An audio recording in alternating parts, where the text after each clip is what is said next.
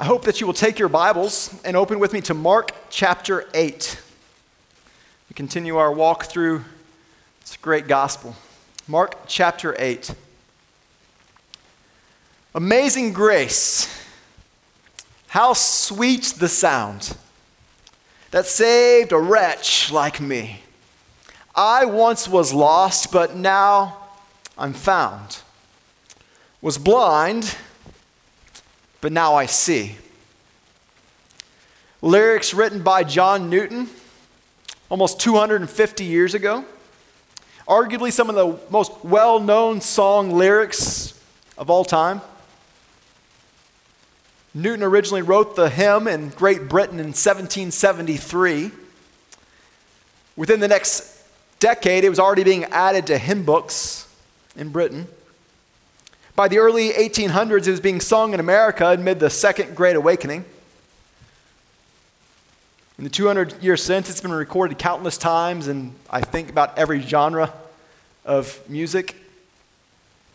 It continues to be sung today in churches and among Christians worldwide. There are lyrics we know, and for those of us who know Christ, they convey a significant truth about our reality. That first verse of the hymn reminds us of who we were, called wretched sinners. Those who were lost, but who have been found. Those who were blind, but who have been given sight. Something changed. Someone changed us. Someone took us from being lost to being found, from being blind to having sight. It's the amazing grace of God that we've sung about and that we stand in daily. And I'm thankful for the imagery of the song. It's helpful. Aren't you glad that God gave us the gift of imagery? That we can understand things by imagining things? The song uses imagery of being lost and found, of being blind and seeing. And this imagery is not new or original with John Newton. He takes the imagery from the scriptures.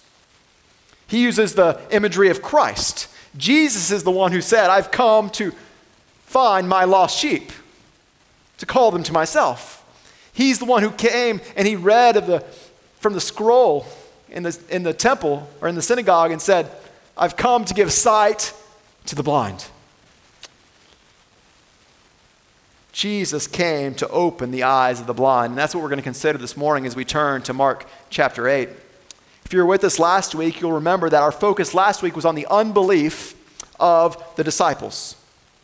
Jesus has these 12 men, his closest followers, and they have seen it all. They saw more miracles, heard more teaching, had more access to Jesus than anyone else.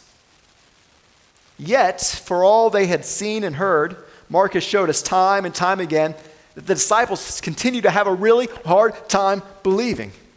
They don't clearly see who Jesus is, and they don't fully understand why he has come. So again, last week, we had their unbelief front and center, and we listened as Jesus warned them and rebuked them.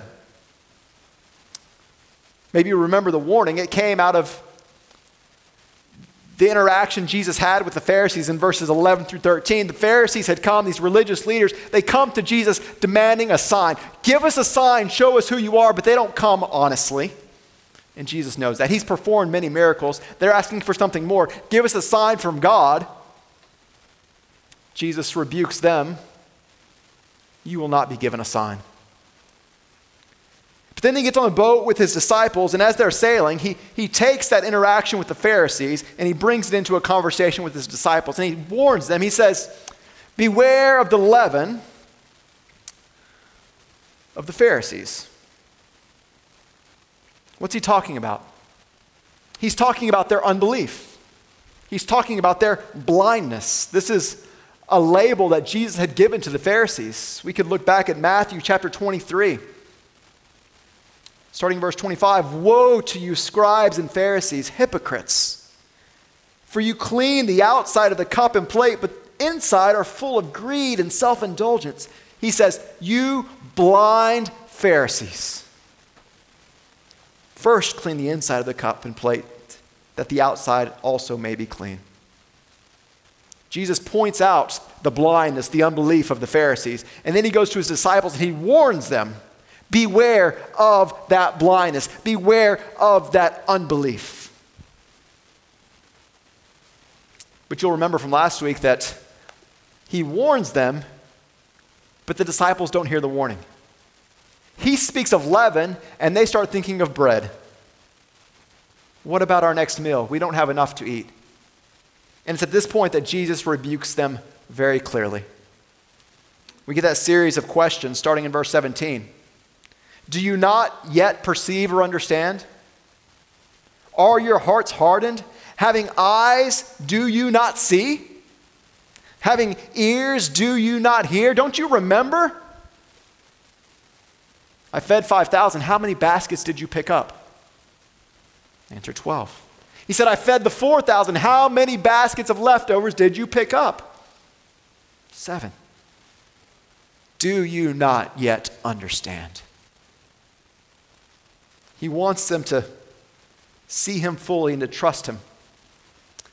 He's reminding them to go back to the metaphor of their inability to see fully.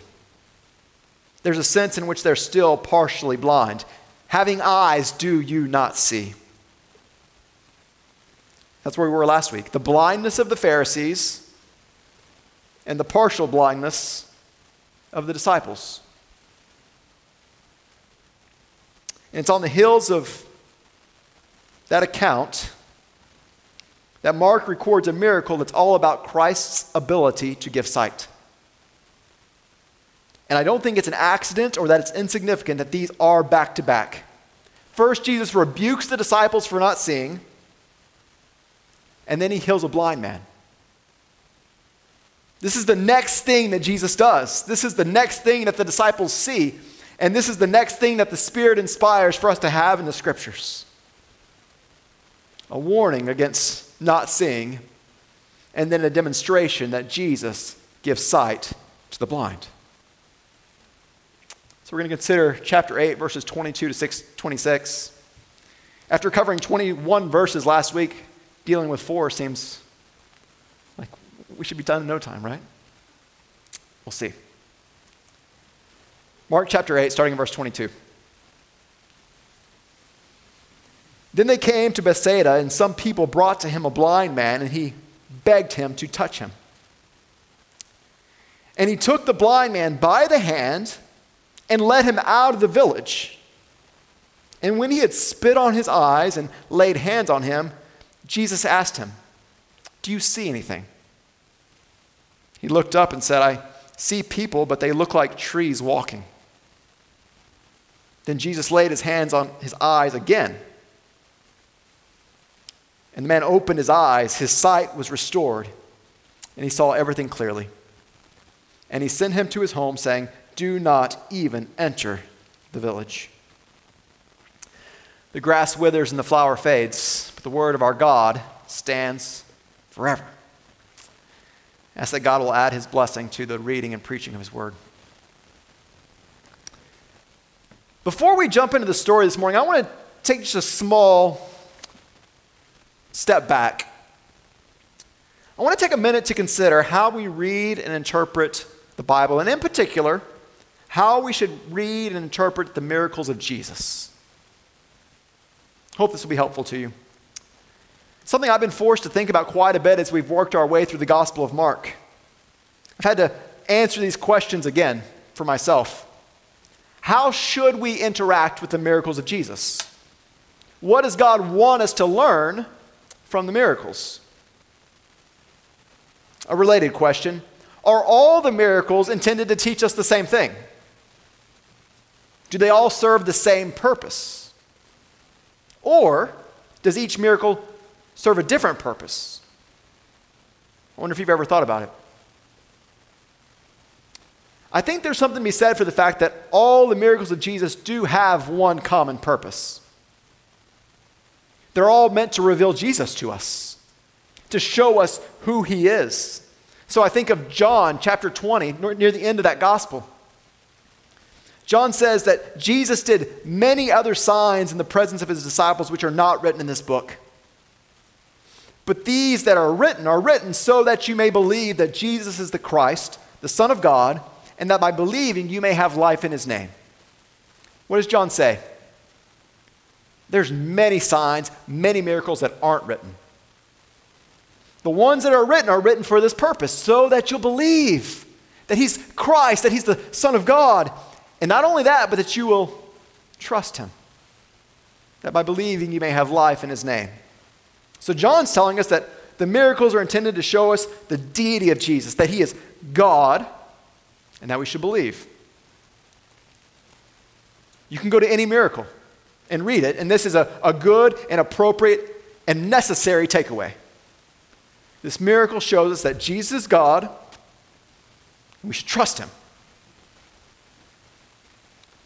I think there's also some other things that we see in almost all the miracles. And as we've gone through the miracles, we've probably made this application from each one of them. Closely related to his deity is his power. The miracles of Jesus show us his power. Jesus had the power to give a lame man the ability to walk. You can't do that, right? Jesus did it. He has the power to heal a man of leprosy in a moment. He has the power to speak, and the wind and the sea obey him.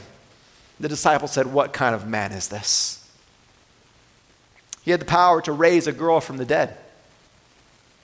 The power to open the ears of the deaf. And these are just a few of the miracles we've seen in the Gospel of Mark. We could list others. And each of them give us a reminder of the power of Jesus. We are often tempted to believe that there are things in our life that God cannot control. And I want to submit to you the miracles of Christ and remind you he can do whatever he pleases.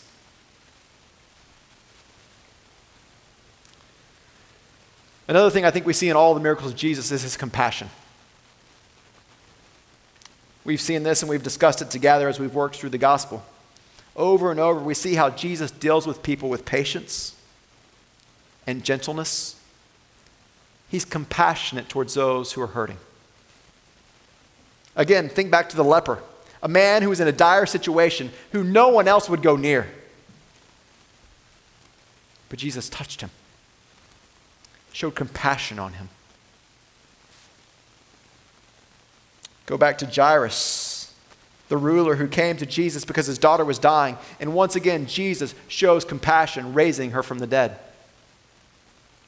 Just last week, he looked out over the crowd of 4,000 people who had gathered, and Mark in chapter 8 tells us that Jesus had compassion on them because they were hungry. I think very specifically talking about their physical need. Jesus shows compassion, and he feeds them. Jesus was never under any obligation to heal anyone. Jesus was never under any obligation to feed anyone. But regularly we see him going out of his way to be compassionate. I will remind you, church, and I will submit to you, if you question the compassion of Christ, look to his miracles. See how he deals gently and patiently with people who do not deserve it. These are some of the common things we see in all of his miracles. And so the question I'm asking myself is, do we go to all these miracles and see these big, important applications? And is this what we're supposed to see in all the miracles? And I'd say to it, yes. But I don't think that's all we're meant to see. I think what we recognize as we work through the Gospels is that Jesus performs particular miracles at particular times to teach particular things. I think we see an example of that in our passage this morning. I don't believe it's a coincidence that Jesus performs this miracle at this time, or that Mark records it the way he does in this context, inspired by the Spirit. It's not an accident that right after we see the spiritual blindness of the Pharisees and the partial blindness of the disciples, that Jesus performs a miracle revealing that he is the one who has the power to open blind eyes. He's giving his disciples a real-life illustration of why he came. And the Spirit records it. So we, reading the Scriptures now 2,000 years later, can recognize what Jesus can do. So as we go through the passage, I'll encourage you to consider these two things. That we are all born blind and unable to see the beauty of Jesus. Unable to see our need for him. Unable to see him as the one who's all sufficient. And secondly, that Jesus is the one who has the power to give sight. At this point, the disciples are struggling to see clearly. They've been with Jesus. They've understood to a certain extent. But now Jesus does this miracle in part to help them recognize their need. So with that said, let's consider the story. We come to verse 22 and we see another change in location. If you've been with us, we've been all over the map recently. The disciples and Jesus sailing from one side of the Sea of Galilee to the other. This time they head to Bethsaida, which is on the northern shore of the Sea of Galilee, just to the east of the border of the nation of Israel. As they arrived there, Mark tells us in verse 22 that some people brought to Jesus a blind man and begged him to touch him. We've seen lots of miracles up to this point in the Gospel of Mark. This is the first time we've seen explicitly the healing of a blind man. We've had times when we're told he heals many, but this is the first time blindness is mentioned. We're going to see it one more time at the end of chapter 10, twice in the Gospel of Mark.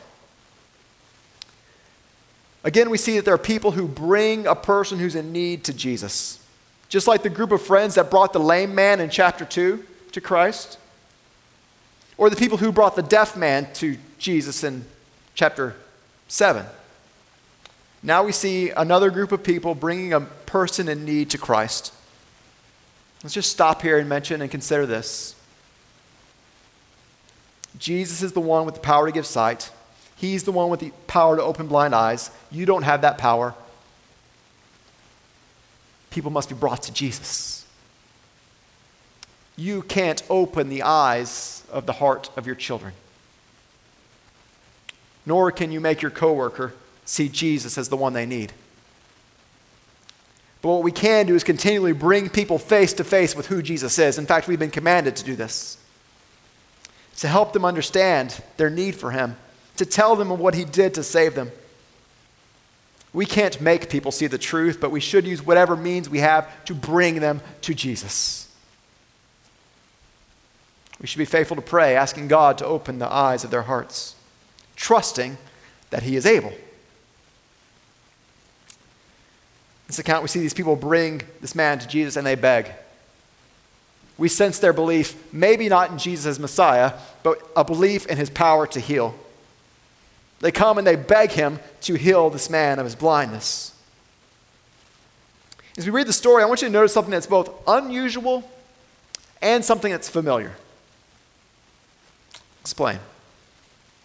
Most of the time, when Jesus heals people, he heals them wherever they are. They come to him and he heals them. Or he goes to where they are and he heals them.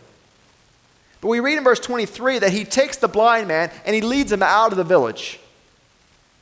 He could have healed him right there where he was, but instead he takes him away from the crowds.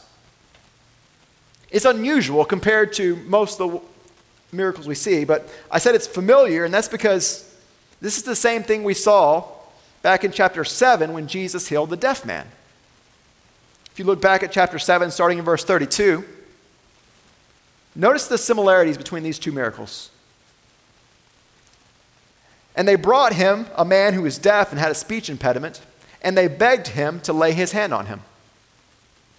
And taking him aside from the crowd privately, Jesus put his fingers into his ears, and after spitting, touched his tongue. Several similarities. In both stories, these men are brought to Jesus. In both cases, the people beg Jesus to touch the person. In both cases, Jesus takes the person away from the crowd. In both cases, Jesus not only lays his hands on them, but he also uses spit. Add to this that these are the only two miracles that are exclusive to Mark. The only two miracles that aren't also recorded in the Gospels of Matthew and Luke. Why are they so similar, and why is that significant? Your guess is as good as mine. I have some thoughts. I've had some ideas. The scriptures don't tell us. What I believe we see, though, is that these two miracles bracket this section on the unbelief of the disciples. And we see that Jesus is the one who gives hearing. He opens closed ears, and he opens blind eyes.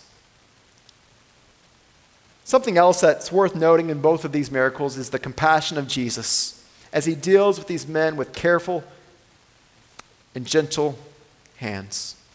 He's not afraid to get close. Think back to the Pharisees who would not come close to someone whom they thought was cursed or they perceived as unclean. They wouldn't come near them. Jesus not only comes near, but in both cases we're told that he touches them. Do you want a picture of the gentleness of Christ and his compassion? Picture Jesus grabbing the hand of a blind man and walking him out of the city. Jesus constantly, we're told, he's trying to get away. He's trying to get away from the crowds. But Jesus takes his time with this man and he leads him out and he deals with him individually.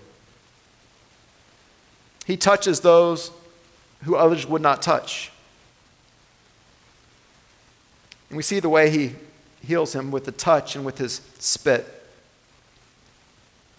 Why does he touch him? Why does he lay hands on him? Why does he use his spit? Some people have suggested that, back then it was really common for healers to use their spit, so this was commonly accepted. I don't care where you're from or when you lived. It's gross, isn't it? But Jesus does this to this man, showing his care and also showing us that healing comes from him.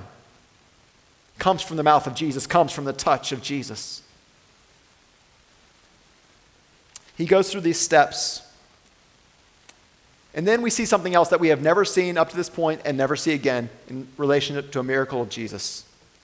He asks the man about the effectiveness of the healing. Normally, Jesus makes pronouncements. He gives a command. He said to the leper, "Be clean," and he was. He says to the paralytic, "Rise, take up your bed and walk," and he did. He said to the man with the withered hand, "Stretch out your hand." He stretched it out and it was restored. This is what we're used to. Jesus commands healing, and we have that word that Mark loves, immediately.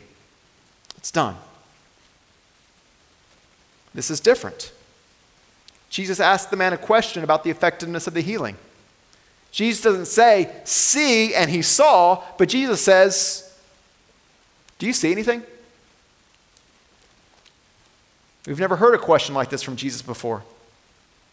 And I can't help but think back to the list of questions we just read. The questions that Jesus was asking his disciples. Do you not yet perceive or understand? Are your hearts hardened? Having eyes, do you not see? Having ears, do you not hear? And then in the next moment, he asks this man, "Do you see anything?" And if that's unusual, consider what happens next. The man responds. He says, "I looked up, I see people, but they look like trees walking." I don't know that there's any significance. I couldn't find anyone else who saw any significance in the fact that he mentions trees, other than trees may be somewhat the same shape as people. But what we see in what he says is that he can see, but not fully. He can see, but not clearly. He has partial sight, but not full vision. It's like some of you who wear glasses. If you were to take off your glasses, can you see? Kind of. Maybe shapes, but not faces. This man says, "I can see people, but I can't really distinguish too much about them." I think what we see is that the miracle is not complete. Which begs the question, why an incomplete or partial healing? Was Jesus not powerful enough to do it all at once? I think we could argue pretty easily against that one. Did something go wrong? Was there a malfunction in his healing power? I don't think anything went wrong. I certainly don't think it was a deficiency of the power of Jesus. No, I believe Jesus could have healed him immediately and fully, but instead he heals in stages as a means of teaching his disciples, of illustrating for them and for us the difference between being blind and seeing partially and seeing fully. If we think about complete blindness, we can think again about the Pharisees. There was no sense in which they saw Jesus rightly. They did not believe he was Messiah. In fact, they opposed him to his face. They were blind. Jesus says that. The disciples were different. These are men who had followed Jesus. They obeyed him. They were even sent by him to proclaim him to others. They've been with Jesus and spoke on his behalf. But while they're accepting of Jesus to a point, Mark's made it clear that they are still hard-hearted. That's his word. I believe that Jesus uses this healing and this miracle at this time to show them there's such thing as partial sight. You need to have your eyes fully opened. I was glad to find that others agreed with this interpretation, R.C. Sproul among them. Let me just read what he wrote. I found it helpful, and maybe you will as well. He said, it's as if through this two-staged healing, Jesus was saying that the disciples had begun to see dimly. They were not in total darkness as the pagans were. Their eyes had beheld many of the marvelous things of Christ. They had some understanding, but they had not yet seen clearly. If they had been asked to describe Jesus, they might have said in effect, I see a mighty oak walking around, but I do not really understand the full measure of who he is. They have partial sight, but they have not seen fully. And if you've been with us, that brings us back to the warning I've issued over the past couple of weeks. Something I've said over and over. It doesn't matter how familiar you are with Jesus or how much you know about him intellectually. There's a difference between knowing about Jesus and knowing him. And as the one who stands here most weeks, who's been entrusted with sharing the truth with you, I never want to be unclear about this. That nearness to Jesus and familiarity with Jesus is not enough. To be forgiven of your sins and to be brought into a right relationship with God means repenting of your sins, turning to him and trusting him fully. It's not enough to come here every week, although I hope you will. It's not enough to know the songs and to sing them, although I'm glad you do. It's not enough to give your time or your money to the work of the ministry or to those in need. None of that matters if you haven't truly repented and believed. And this was the reason for Jesus' series of questions. Having eyes to see, have you not seen? Having ears to hear, have you not heard? He rebukes them for their lack of understanding, their failure to see, and then he gives them an illustration of what it looks like to be one with partial sight. It brings us back to the story. This man's been partially healed. I can't help but wonder what the span of time is here, and if he's thinking, is this really all I'm going to get? I'm glad for what I can see, but it seems like there should be more. I wonder if you've ever had this thought. I'm glad to know Jesus, but it seems like there should be more. Maybe your eyes haven't been fully opened to behold the beauty of Christ. We see in verse 25 that Jesus completes the healing. He lays his hands on the man's eyes again. And he opened his eyes. I think this is speaking of the man. Yes, Jesus opened his eyes, but the man opens his eyes. His sight was restored, and he saw everything clearly. Mark uses three phrases to convey the completeness. Open eyes, restored sight, everything's clear. Mark leaves no doubt. It's not fuzzy, it's not foggy. He can see clearly. As we see this healing, I want to pause for a minute and take you back to where we were earlier. Consider the power of Jesus here, that he can touch a man and give him sight. 2,000 years later, we've gotten better at improving vision. But it's not easy. It's a careful process, and it's not instant. Jesus heals in a moment, and he can heal fully. We see the power of Christ. We also see his compassion, that he would care enough for this man to heal him and to make him whole. Those are the big things. We come to see the miracles. We see the deity of Christ. We see the power of Christ. We see the compassion of Christ. But I think there's more here than that. I believe Jesus performed this miracle when he did, the way he did, in order to help his disciples recognize that they were themselves still partially blind. It's been recorded for us here to show us our need to have eyes fully opened. And the good news that Jesus is the one who can open blind eyes. Just to reiterate, I don't think this miracle happened when it did by accident. We've already talked about what happened before the miracle. Before the miracle, Jesus rebukes the disciples for having eyes and not seeing. Next week, we'll talk about what happened after the miracle. Let me give you a preview of things to come. Look at verse 27. Jesus went with his disciples to the village of Caesarea Philippi. And on the way, he asked his disciples, "Who do people say that I am?" And they told him, "John the Baptist," and others said, "Elijah," and others, "one of the prophets." And he asked them, "But who do you say that I am? Do you see anything?" Peter answered him, "You are the Christ." And he strictly charged him to tell no one about it.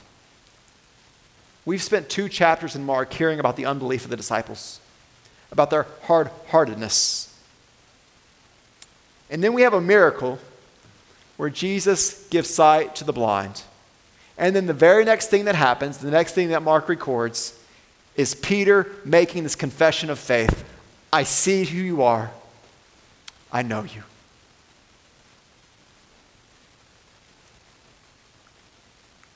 I don't think it's a coincidence that the only thing separating the rebuke of Jesus for his disciples' lack of understanding and the confession of Peter is a miracle where Jesus opens blind eyes.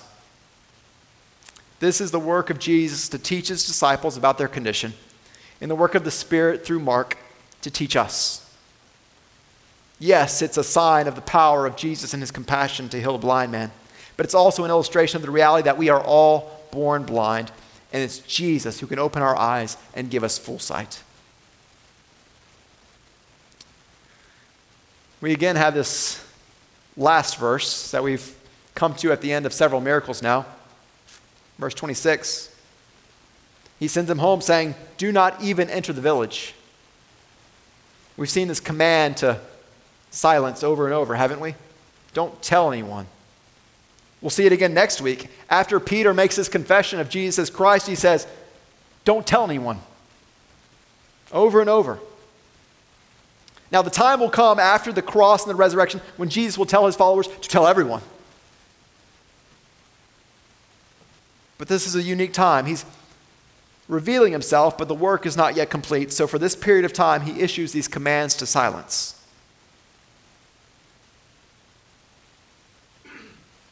We've seen things repeated throughout the book. These commands of silence is one of them. Lots of things that are similar between all the miracles of Jesus. But there are also things that are unique, things that are specific, that I believe Jesus would have us to hear and to see.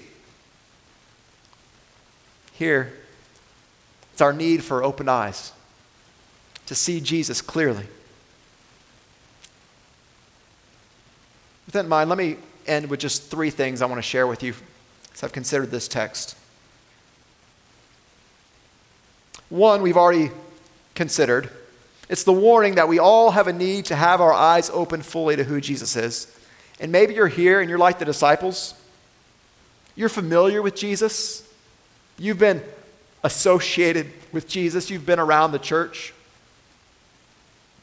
But maybe you recognize that your sight is partial, that you have not fully beheld the beauty of Christ. If that's you, know this: we are all born blind.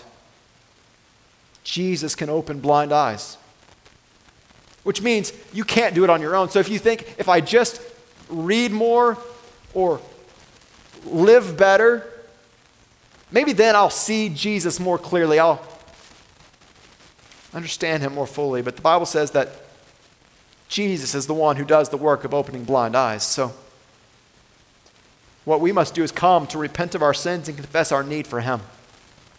Just like this blind man who came to Jesus was healed.